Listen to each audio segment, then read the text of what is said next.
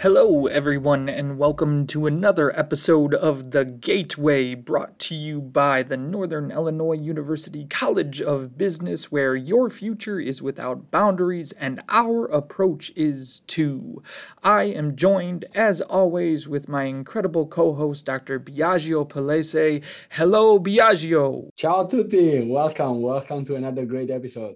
For this episode, the Gateway is proud to welcome Vice President of Student Affairs for Northern Illinois University, Dr. Clint-Michael Reneau. Dr. Reneau, it is a pleasure to have you. Thank you so much for joining us today. Thank you. It's a pleasure to be with all of you. It's a pleasure to be with our esteemed students from the College of Business. It's a pleasure to be with you, Dr. Devereux. I guess it's all right to be with Dr. Palese too, since he decided to come back and join us from Italy. We won't hold that against him.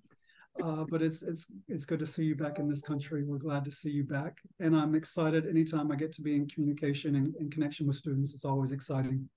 Perfect. I think that's a great jumping off point. And with these conversations, I always like to start at that beginning. I think for a lot of students, when you're going to campus, when you're here, when you're working with the professionals, with people like yourself, Dr. Reneau, it seems kind of a mystery of how you end up in this job, in this profession, in this life's work. So how did you get here? What was your path like?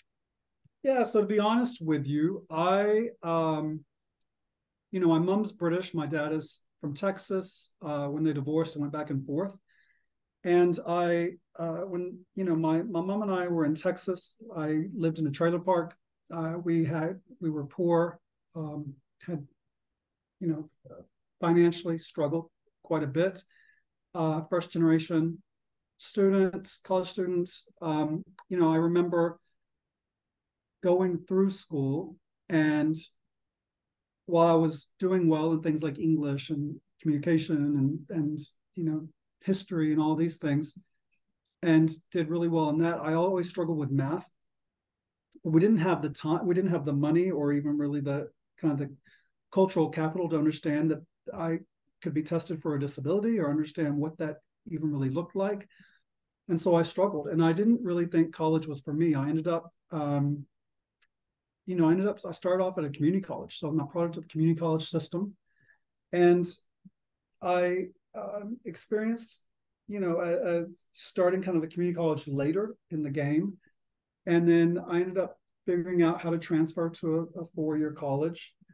And when I was there, so I'm in Texas, I'm struggling with an undiagnosed disability.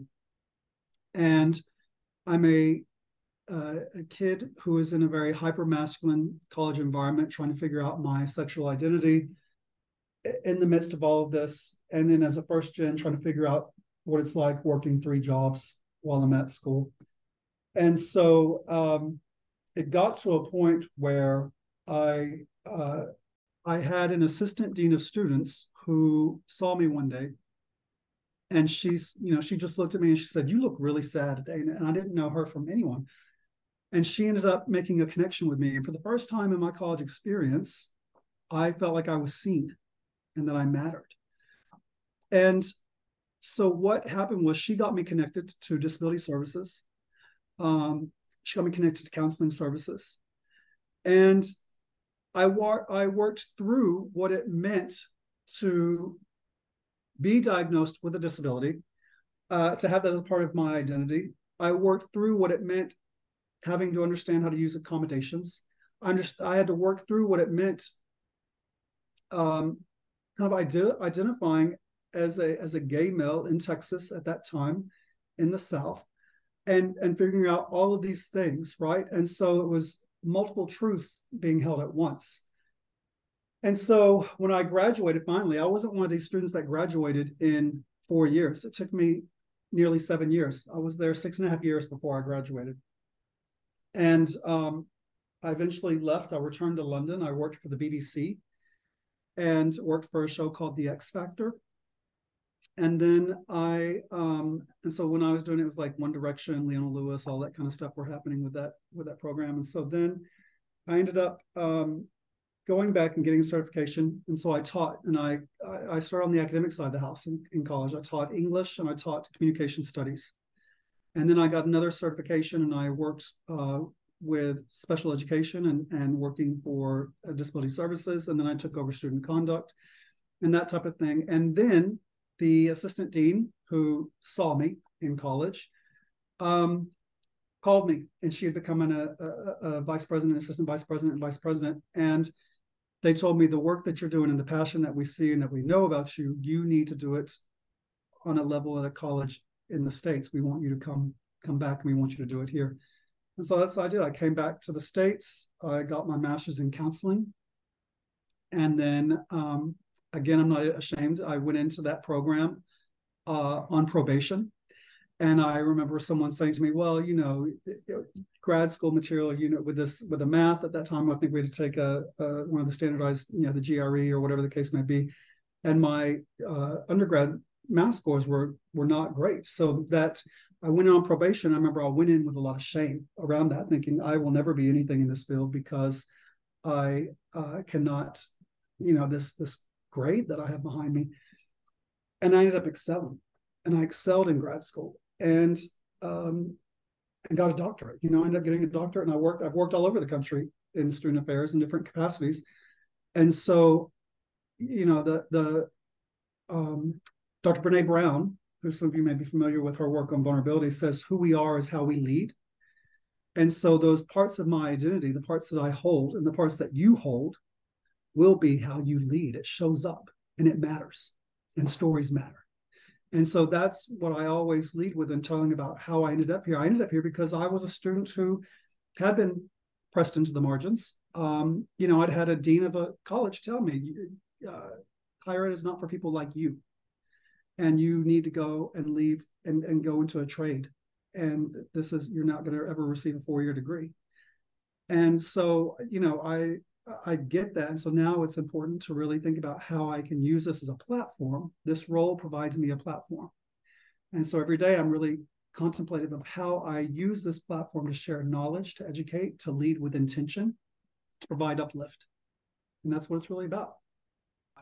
I find myself really moved by your story. And I know that on our campus, every single one of our students proudly brings their own story, and that's where I think we as Huskies are able to kind of separate ourselves from maybe some of those more like elite kind of divided out institutions where we have students that are working 3 jobs, that are doing that stuff. And I like that. That's why we're all part of this community.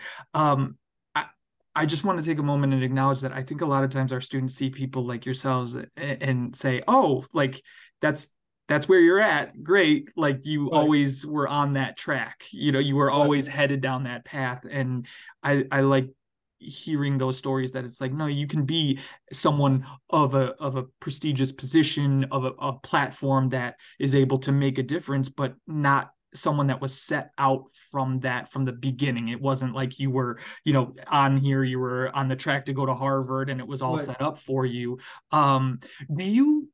Do you find that easier than to relate with students because of that? Or do you almost find a disconnect that students still treat you in that way, that they automatically assume maybe you were on a different path? And how do you kind of bridge that gap then? I think it's both and. I think I think I really work hard to be in student spaces and to have a presence with students and to build rapport. I'm a firm believer that you cannot lead people that you don't love. And I have a genuine love for our students. I have a genuine love for the type of students we have here, right? It can be gritty. It can be, you have to display tenacity and resilience and those types of things. And so I appreciate that. I think what I found is that when students see me showing up, or they know that I'm willing to put skin in the game, and also I'm pretty open about who I am, because the truth of the matter is that at 19, I wasn't thinking about college. So I didn't know it was, I was dude, I was a trailer park kid, kind of just figuring, I didn't know what I was going to do. I figured I was going to work some kind of job, and I didn't have it mirrored for me in my life of folks going to school. And so what I would say is, I think you have to, at a certain point, you have to get real clarity around, it's not what your daddy did to you. It's not what your mama didn't do to you, for you. It's not what has happened in life before. But at some point, I had to get real clarity around the intention with my life and learning how to sit in the driver's seat of my life and building a way and making a way. And so setting the foundation of the road that I wanted to be on, setting the foundation for it. And so I may not have ever imagined that I would be sitting in a seat as a vice president and being called doctor, but I knew my next had to be greater than my now. And I knew that I had to start thinking intentionally about what it was, what were the building blocks that I was going to put and start layering. What kind of experiences did I want for myself? How did I want the trajectory of my life to change from the generations previous to me? And how do I get there, right? And so that meant talking to people and being really aware of the circles that I placed myself in. Mentor, and I have a little M, mentor. And so big M's are people that I know personally, who I have sought out and who mentor and support me, and that I know. Little M mentors are folks that I follow on LinkedIn, or folks that I watch on YouTube, or folks that I see on Instagram that inspire me, or educational leaders or change agents that I read and follow and watch speeches on, or read their essays, or read whatever. And I learn from them from afar. But I have a list of both, right? I have a list of both. And so I learned that at an early age, you get the network that you build. And so I started being really responsible about the network that I built and how I was intentionally cultivating those relationships and how that was pouring into me. Because part of what I will tell you is you have to be very intentional with the way you develop yourself so that you can see a vision beyond where you are in your current situation. Because I knew I could not always sit in that situation that I was in. And if I wanted to have a different life and it looked different than maybe what I had grown up with, I had to be intentional about making that happen. It wasn't going to just happen to me or for me. I had to build that. And so I say that's how I kind of approached it. And that's how I try to work with students around thinking about how their next can be greater than their now. I'm taking a moment and just letting that all soak in, Dr. Reneau, because that was truly moving for me. So thank you again for showing that vulnerability and to show kind of that intentionality, which I think a lot of times it's easy to show up every day and just kind of be, and then wonder why we're not where we want to be. Yeah. As I was preparing for this conversation, I was looking at some of your research, and these conversations are meant to be very just casual, but I do think your specific research within your PhD is very insightful to where you are now. Would you mind, for our listeners, giving just kind of a general overview of your approach to the research and what you kind of did, and where that I think I've seen it still impact and lead your leading at NIU and in your current one? That's just my opinion, but Yeah. I could be wrong. But if that's something you're comfortable with. Yeah, absolutely. So again, through the divorce, through some of my family experiences, through a kind of very traditional hypermasculine environment I grew up in with some pretty negative and, quite frankly, harmful experiences with masculinity and with toxicity around masculinity. And to the point where It kept me in fear of my identity, of who I was, who I am. It kept me closeted for quite a long time. It kept me in a space where I had a lot of health concerns around, worth. Am I worthy? Am I normal? Am I, where I contemplated suicide, that kind of thing. This idea, this, when you have this toxic masculinity repeatedly that's surrounding you in this swirl, I got caught up in it, right? I got caught up in it, and I performed it. I engaged with it. I enacted it.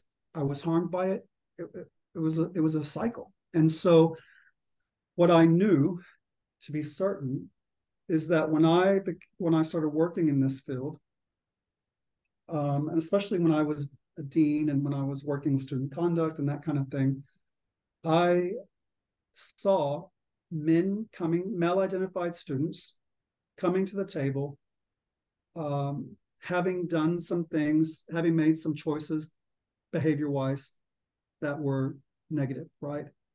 But not only were they negative to the community in which they lived on a campus or that they were involved with on a campus, they were also harmful and traumatic for the person living it, right? And for those in the communities around them.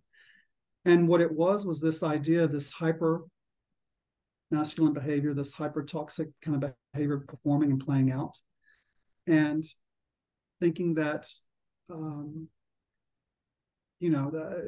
everything was in excess, whether it was drinking or drugs, or whether it was using risky sexual behavior, or whether it was using physical violence, or whether it was using, whatever the case may be, fill in the blank for a number of things, to be devoid of feeling whatever it is that's at the root of what it is that you're feeling.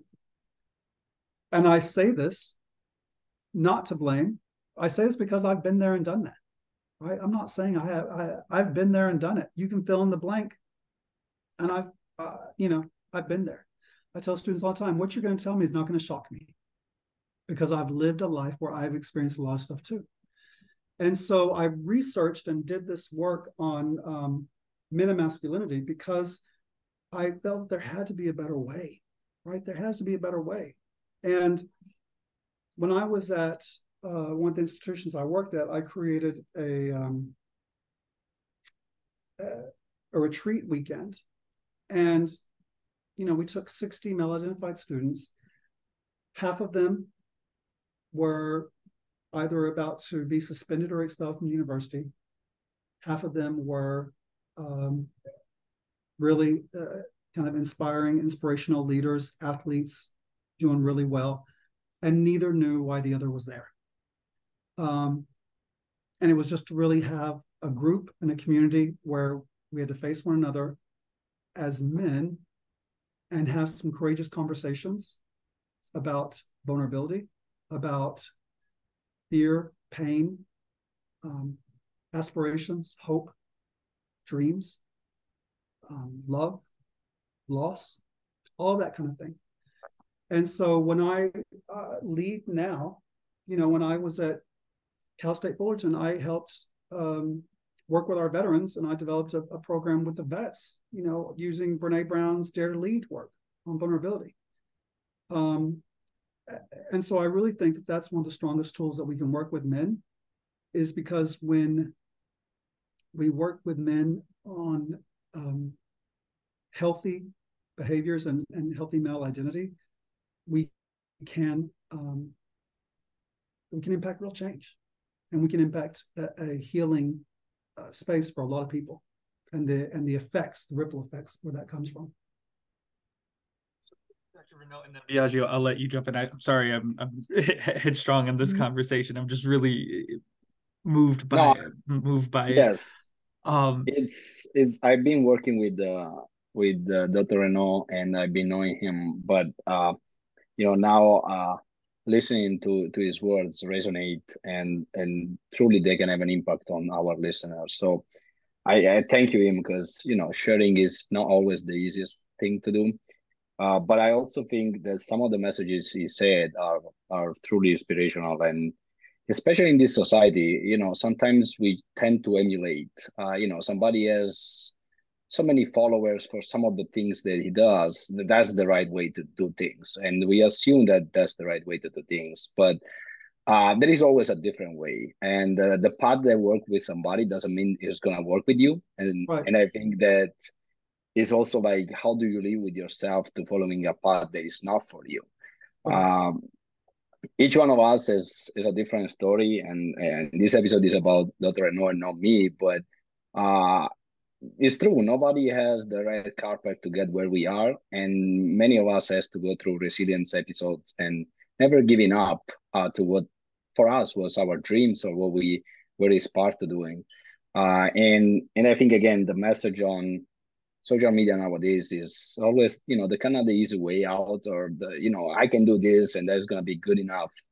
It might be good enough for now, but maybe a big roadblock for what you can be. Right. And that's why, like, I think it's so important to have people in our podcast that they kind of show them that, is is more is more I think you have more satisfaction doing this job than any other job you could be doing. I see your passion in every single LinkedIn post I see from you posting, and I see the passion that you put into the student that participate to your events.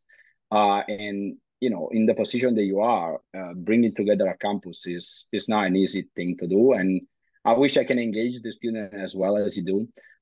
Just because again, our goal is to make them, lead them to a better future, lead them Yeah. to whatever dreams they have, Yeah. impact their life in a positive way. Like some of the educators that I have in the past uh, had an impact on me. So I And hope this, yeah. absolutely, Dr. Palesi, and the you nailed it on the head. And the thing is, the other thing that I want us to be very aware of, right, is that you brought up social media. And a lot of times I've had students come in my office crying or upset, and they talk about, oh, I see someone's post and their life looks so good, or their life. I'm gonna tell you right now, I'm always gonna say, boo, don't believe the hype, right? Like, it's Yeah. what you see on social media is like one small fraction, right? You don't know the stuff that's going on behind the scenes. You don't know the stuff that's going on in someone's family. You don't know the stuff that's going on with someone's relationship, or their money issues, or if their money's funny, or whatever. There's a lot of stuff going on. And so don't get caught up in also the manufactured parts either. And the path to feeling, every what I always tell students is this, and what I always tell any teams I lead is this, is that we are all facilitators of people in process. And that includes us. It includes ourselves. And so the path to success, or the path to getting to your next, is never going to be linear. Dr. Devereaux, Dr. Palazzi can tell you the roads that they've had it's not been a straight shot. I can tell you mine certainly hasn't been a straight shot. Yours on this call, I would imagine, has not been a straight shot. And so just know you're never going to have a linear path, right? And when you think you've got this life mapped out, trust and believe life is going to look at you and say, oh, that's cute. That's real cute. Okay, that's cute. I got something for you right here. And bam. And then the fact is, you will hit the ground. It's not about you hitting the ground. Hitting the ground is going to happen. And I'm going to tell you, it's going to happen again and again and again. And the three of us, I would say, hit the ground. I probably hit the ground once a week at least, right? But it's not about hitting the ground. It's about how long you stay on the ground and when you get back up. And so I would just tell you that the most important work you will ever do, the most important work you will ever do, will not be about job title, will not be about salary, will not be about positionality. The most important work you will ever do begins with the self. It will begin with the healing work that you're doing on yourself, the introspection, the self-reflection.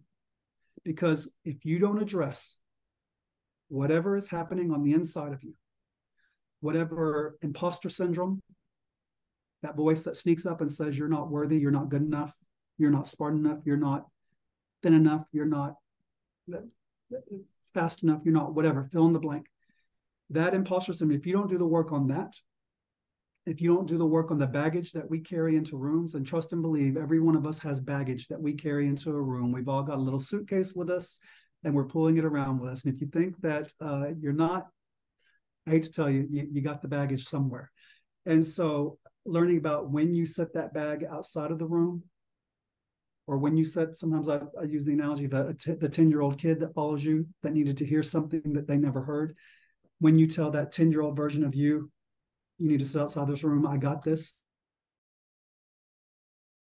You know, when you don't do the work around that, that's going to bubble up and it's going to bleed out into spaces. And it can sabotage you, and and you can sabotage yourself. And so the advice that I will always tell you is do the self-work. That is you are the most important work you will ever do. You are. And so until you get that figured out, you will bleed onto people who never cut you. And so you got to remember to do that self-work. It all starts with you. Now, Dr. Reneau, I feel like in your work, in your research, in your position, in your intentionality, as you're trying to be in spaces with students, with people, with human beings that are carrying that baggage, that are coming from maybe a place of hurt or anger or just life, just all of those things that we were talking about. As someone with a counseling background, a lot of times when we're talking about counseling and having that almost that therapeutic relationship, there's a professional distance that needs to be kept within there to be able to be that person. You in your current role don't necessarily have a therapeutic role, but I feel like you are being intentional about being able to show vulnerability, to expose some of those things. So how do you then navigate that professional distance while still trying to make a difference, while being close enough to say, I care, I'm here, without I only ask that because sometimes it's difficult for me if I'm actually saying anything intelligible. I remember I found, and in this job, I deal with a lot of crisis, right? So when there's suicidal ideation, or when there's been a car accident or a death on campus, right.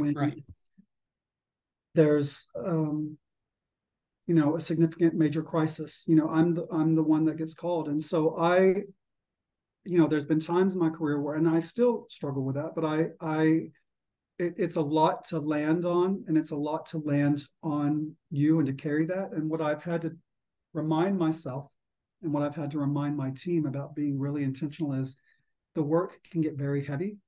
And the spaces and places that we're in with students sometimes can get very heavy. But what I've become better about, and again, I'm not exceptional at it, but what I've become better about, and what I help my teams remember, is that you walk alongside someone in their pain. You don't carry them, you don't carry their pain, right? The fact is that people are going to come to you, and all of you, I would imagine on this call, have had people come to you and wanting to lay stones at your feet, stones that they're carrying, that kind of stuff. And what I have to remind myself, and what I would remind others, is that not every stone that is laid at your feet is yours to pick up and carry. We can advise, we can support, we can listen, but we can't solve, right? A person has to solve their own stuff. You can advise, you can listen, you can support, you can't solve. And you don't fix. We don't fix people, right? And so you can walk alongside with someone, but you can't carry their stuff. And, I've had to be, I've learned in my life that sometimes I've had to be for others what nobody has been to me. And that, and earlier on, and sometimes still, it was hard to pull from that and differentiate and kind of separate from that, about wanting to, because if you think you know where they're going to walk or where the landmines are, and you see them going in that direction, And again, for your own clarity, and for your own sanity, at some point you have to give yourself permission to realize I'm walking with you on this journey. I'm not walking for you. I'm holding space for, I'm not carrying the trauma, the pain, the stones, the whatever. Right? I can't carry it. I think a very powerful distinction to make, and there's no real good way to pivot into some of the lighter stuff of your job, but I do want to acknowledge that I think you have a really cool job as well I in have, effect, right? listen, man, I have one of the coolest. I have one of the coolest things, dude. We do so many fun things, and just getting to be around the energy and the enthusiasm of our students is so beautiful. Like, please, I've got the best. It's awesome. Right. So then as you're as we've kind of shifted now, I think through the lockdown of COVID and really kind of reintegrated back into maybe more of a traditional or a normal campus. How are you or how are you thinking about technology, all of these wonderful new tools that are coming out, and the impact on a traditional live in, be here campus, and still making those connections? I mean, what we're doing right now is a perfect example of how that's shifting, but then there's still those moments of, hey, we need to be intentional, we need to connect. And how are you kind of trying to bridge that at a high level for our campus? So things like this, your awesome podcast, which y'all do an amazing job, by the way. I am always impressed with y'all. I've been following you. I've been kind of fangirling y'all for a while now. we are honored to have you. So y'all are big time. I'm trying to get on y'all's level. And so what I would say is, once we're in this different phase of this world now, in this different stage of a kind of a post-pandemic, and what I would say is that we've seen coming back students. So this type of thing affords us more of an access, right? There's an equity piece here. There's an access piece where I'm getting into spaces, hearing things, being able to make this happen. And so that's really cool. And I appreciate that. And I do. I think that it does a lot of great things. However, I also realize by the numbers of students that we're seeing at events, Night at Homes, our homecoming edition had 1,200 students at it. Our Night at Homes at the Week of Welcome edition had 1,500 students at it. Our block party had 1,400 students at it. Just these events are having these significant numbers because people want to connect. At the end of the day, what I've learned, the most significant thing in my leadership journey, is that I've learned that the common denominator in the human experience is validation. All people want to be validated, all of us. And we all want to know, do you see me? Do you hear me? And does what I say matter? Do you see me? Do you hear me? And does what I say matter? And so being able to be in space and community with one another and have this validation of being seen and heard, and feel as if you mattered and celebrated, that's important. And so I think that we have to have a mixture of both, right? So things like this where we can, if I'm driving in my car, or if I'm laying on my couch and not trying to look cute, but I want to listen to what the experience is, and I don't need y'all to see me, that's one thing too. Or if I need to if I'm a single parent and I've got kids and I'm picking up somebody from school, but I still want to listen and learn, that's great.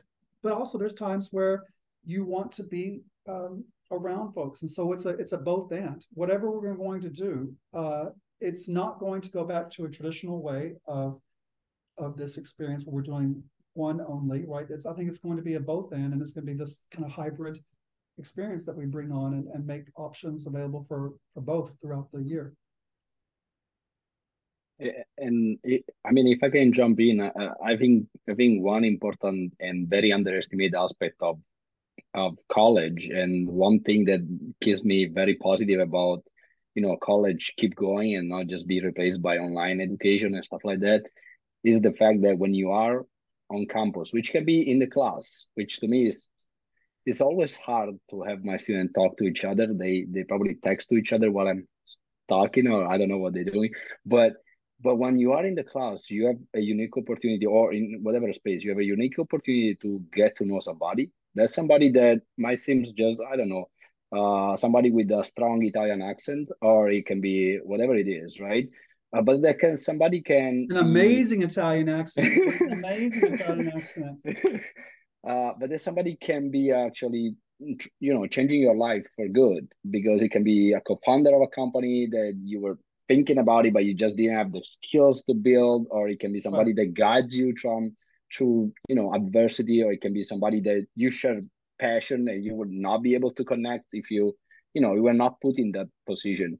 I think that's an element that is always underestimated, also because of the fact that it's changing the way we are communicating. Yep. And not me, but younger folks tend to stay on their phone rather than say, oh, let me ask what is the guy next to me doing, what he Right. likes, and so on and so Right. forth. So when you create those events, of course on larger scales than just to be in class, I think you creating for them huge opportunities for networking and just to see how awesome the people on this campus are. Yeah, absolutely. No, absolutely. And it's also helping remind us that, because let's be honest, we needed a refresher course once we came back of really actually how to be in person and have a courageous conversation and a honest conversation and be in front of one another in conversation versus, sometimes we can get real big and bold on a phone or Mm-hmm. texting or posting on. Behind a keyboard.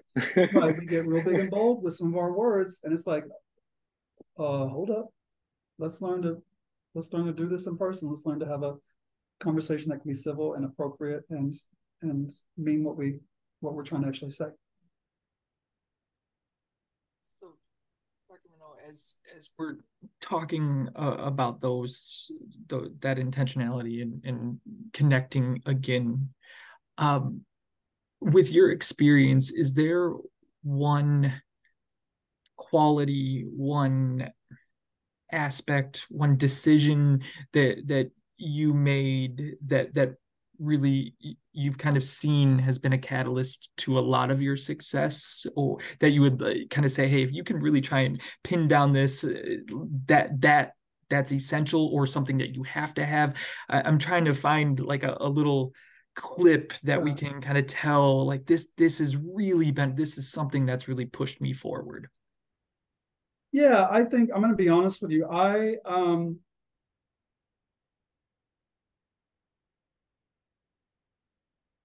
got to a point where, so no matter what my title is, my calling and my passion will always be educator. And so I may be a vice president, but my passion and my calling is education. Now I teach here in the College of Education, but it doesn't have to be formally, right? I feel that I have to utilize a platform with intentionality.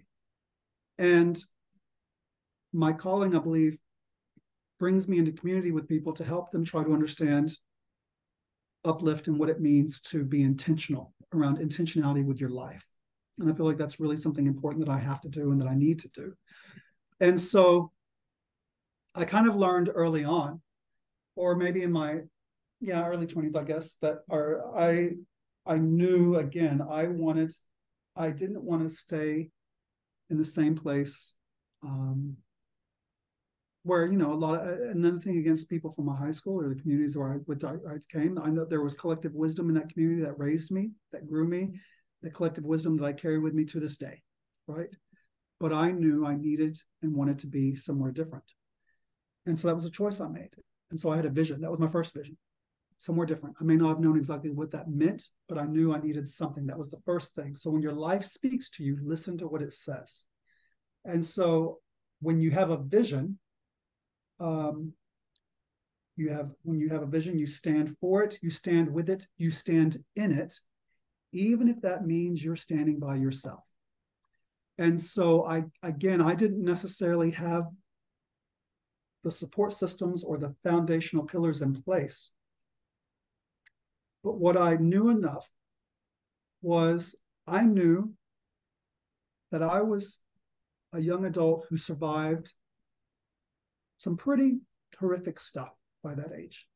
So that taught me I was a survivor. That taught me that I had some grit, and it taught me that I had some resiliency, right? I knew that I had some privileged identities and some dominant identities, and I have some subordinate identities and some oppressed identities. And so I needed to understand how those played out in my life and how I utilize the dominant identities that I have in a way that enacts justice and works at building a longer table rather than a higher wall, and how I'm trying to make the circle more encompassing rather than shrinking it, and thinking about how I serve communities in ways, thinking about those who are historically pressed into the margins.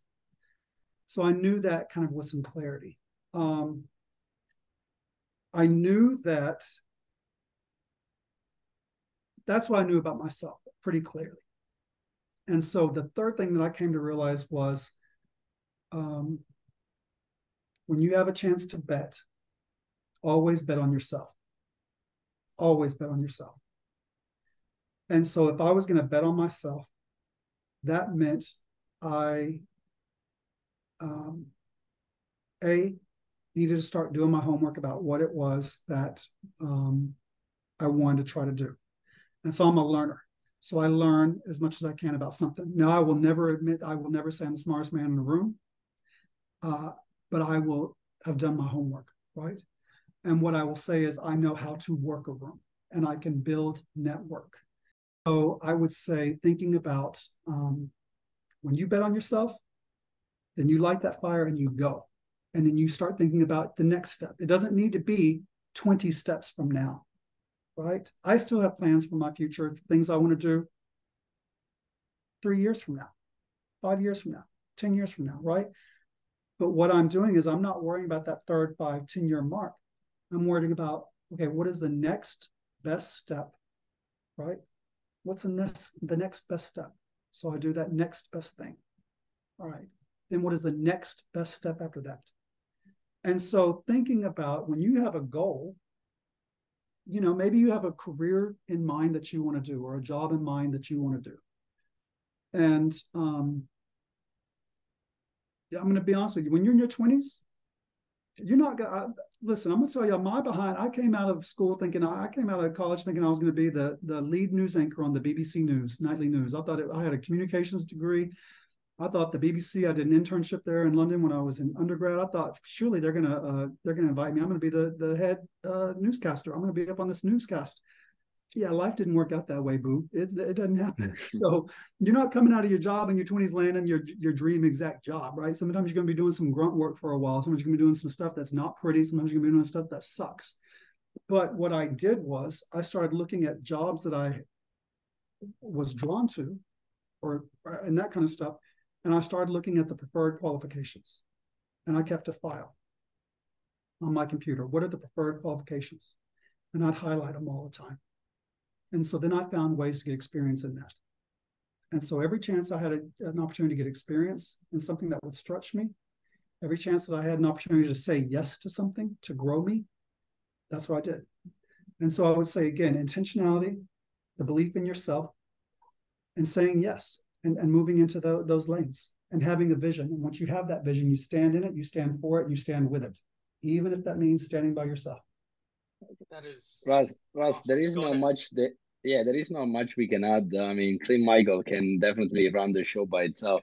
But I think one thing that again I want to emphasize, and from my point of view, is I mean, a couple of things, right? I love that you said that you are a learner, and I think it's key because we never really are done learning. You can have a PhD, a postdoc, whatever it is, but you're not done learning. Everything that is happening right now at the speed that is happening, it can be done. Like you can get your degree in accounting, but in 3 years, it's a completely different world. So you have to continue to learn and adapt. But the other thing that to me is key is when you have opportunity, right? When you have opportunity, which can be coming into this podcast or being in a class with a professor, a class that you think, I don't know, there is coding, I'm scared of coding is not for me. Go there with an open mind. Yep. And put your 100% in it, because you never know. Like I was in my master in Italy, and I was like, oh, I want to do a finance. I want to be a broker. I want to go to London and do that. And then I went to Look at you trying this. to be in those suits in London. Yeah, I see yeah. you. Okay, I And now see in you. t-shirt, Right, and right. hat. You got your cap. I see you. but but like I went to this class, and it was my first and only information system class, and I had this professor, and I just like kept wanted to learn more about it, and it changed my life. I did a PhD in information systems, and I'm teaching information system, and I'm so passionate about technology that I didn't think I could be. Yeah. And just because I give it an opportunity, I didn't take the class just to get a grade and graduate, just because I needed that piece of paper, that just because it was a good thing on my resume, but I immersed myself in it and try to get that opportunity to bring to the next level by putting my 100%. Paid off, Yeah. because I'm still doing some research related to my master dissertation. So you never know. Yeah. A lot of my students say, I don't like coding, I'm scared of coding. But then towards the end of the semester, they say, I wish we could do a little bit more. I wish, it's life is amazing because it creates opportunity for you, and especially students that pay to be in class, they Yeah. should take them as a learning opportunity, not as a great opportunity. For me, that's key. Russ knows me. I can go on and on this. But truly, that makes a difference. If you put your 100% into something rather than just be there because you have to be there, makes a Yeah. huge difference for you, and makes a huge difference for your professor and the people that are around you. You make it better for everybody. You elevate their experience of everything you do. So Absolutely. again, if I can't stress this enough, I think it's game changer, and I'm very glad that you point that out. And if you act like you've arrived, right? Oh yeah. If you act like you've arrived, you act like you stopped learning, like you've learned it all. Man, listen, you're gonna get passed up real quick. You can get passed up real quick, and you're gonna get, you're gonna get left behind. And it also, I think, it shows a place of ego, working from a place of ego. Um, we should always be able to be in a process of becoming and learning, right? Ooh, this is very powerful, and I'm very grateful for your time, Dr. Reneau. And I want to ask one simple question as we're coming to the end of the semester. Are there any events or anything like that for our listeners that you want to kind of highlight right now? I know I'm going to take a moment, and the College of Business has a whole stress relief week coming up, so make sure you're checking out those events. But Dr. Reneau, anything you want to highlight? So we will have, there's going to be, the Center for Student Assistance in our counseling department will have our therapy dog chilling with Chance. If you've seen Chase around, if you've seen Chase, he's a cutie. We've got Monday, Campus Activities Board, CAB will be hosting a Winter Wonderland at MLK Commons at 5. There's going to be all kinds of kind of Winter Wonderland theme, with also a stress relief with a petting zoo. We're hosting a petting zoo. And so y'all bringing a lot of animals to campus. And so if you want to come and hang out with the animals that we're bringing to campus for you to love on, and do some goat yoga and playing with some pigs, and I don't know what other crazy stuff's happening, but we got all kinds of animals that will be up in there. And then we will be doing a late night breakfast for finals on Monday the 11th, open to all students. We're doing a free breakfast, full breakfast with lots of events in the HSC from 9 until 11. We'd love to see you then. But again, we just appreciate how you're turning out in such tremendous ways. And this has been it's a long semester. You're at the home stretch. You've got it in you. You've got it in you. You've got the ability. Finish as strong as you can, and then take your foot off the gas and take some time to pause, to breathe, to reflect, to sleep, to Netflix, to do whatever you're going to do, to binge watch something, to chill out, to travel, to explore, whatever it is you're going to do. Take the time to kind of fill your cup, because you can't pour into others when your cup is empty. That is perfect. Thank you again so much, Dr. Reneau, for your time. Thank you, everyone, for listening. And we wish you all a really good, happy holidays and awesome job on finals. Do all that good stuff. Thank you again so much for being here, Dr. Reneau. Oh, it's a pleasure. It's a pleasure. Absolute pleasure. And I appreciate it. And listen, anytime I get to, if I ever can come hang out with y'all again, I would love that. I told y'all I've been fangirling y'all for a long time. And thank you to all of our listeners for tuning in to another episode of The Gateway, brought to you by NIU's College of Business. Please make sure to subscribe to The Gateway. You can find us on Spotify, Apple Podcasts, or wherever podcasts are found. And if you are so inclined, please feel free to give us those 5-star ratings, which help allow us to continue to bring wonderful guests to the Gateway. Thank you all for listening, and remember to love always the promise of tomorrow today.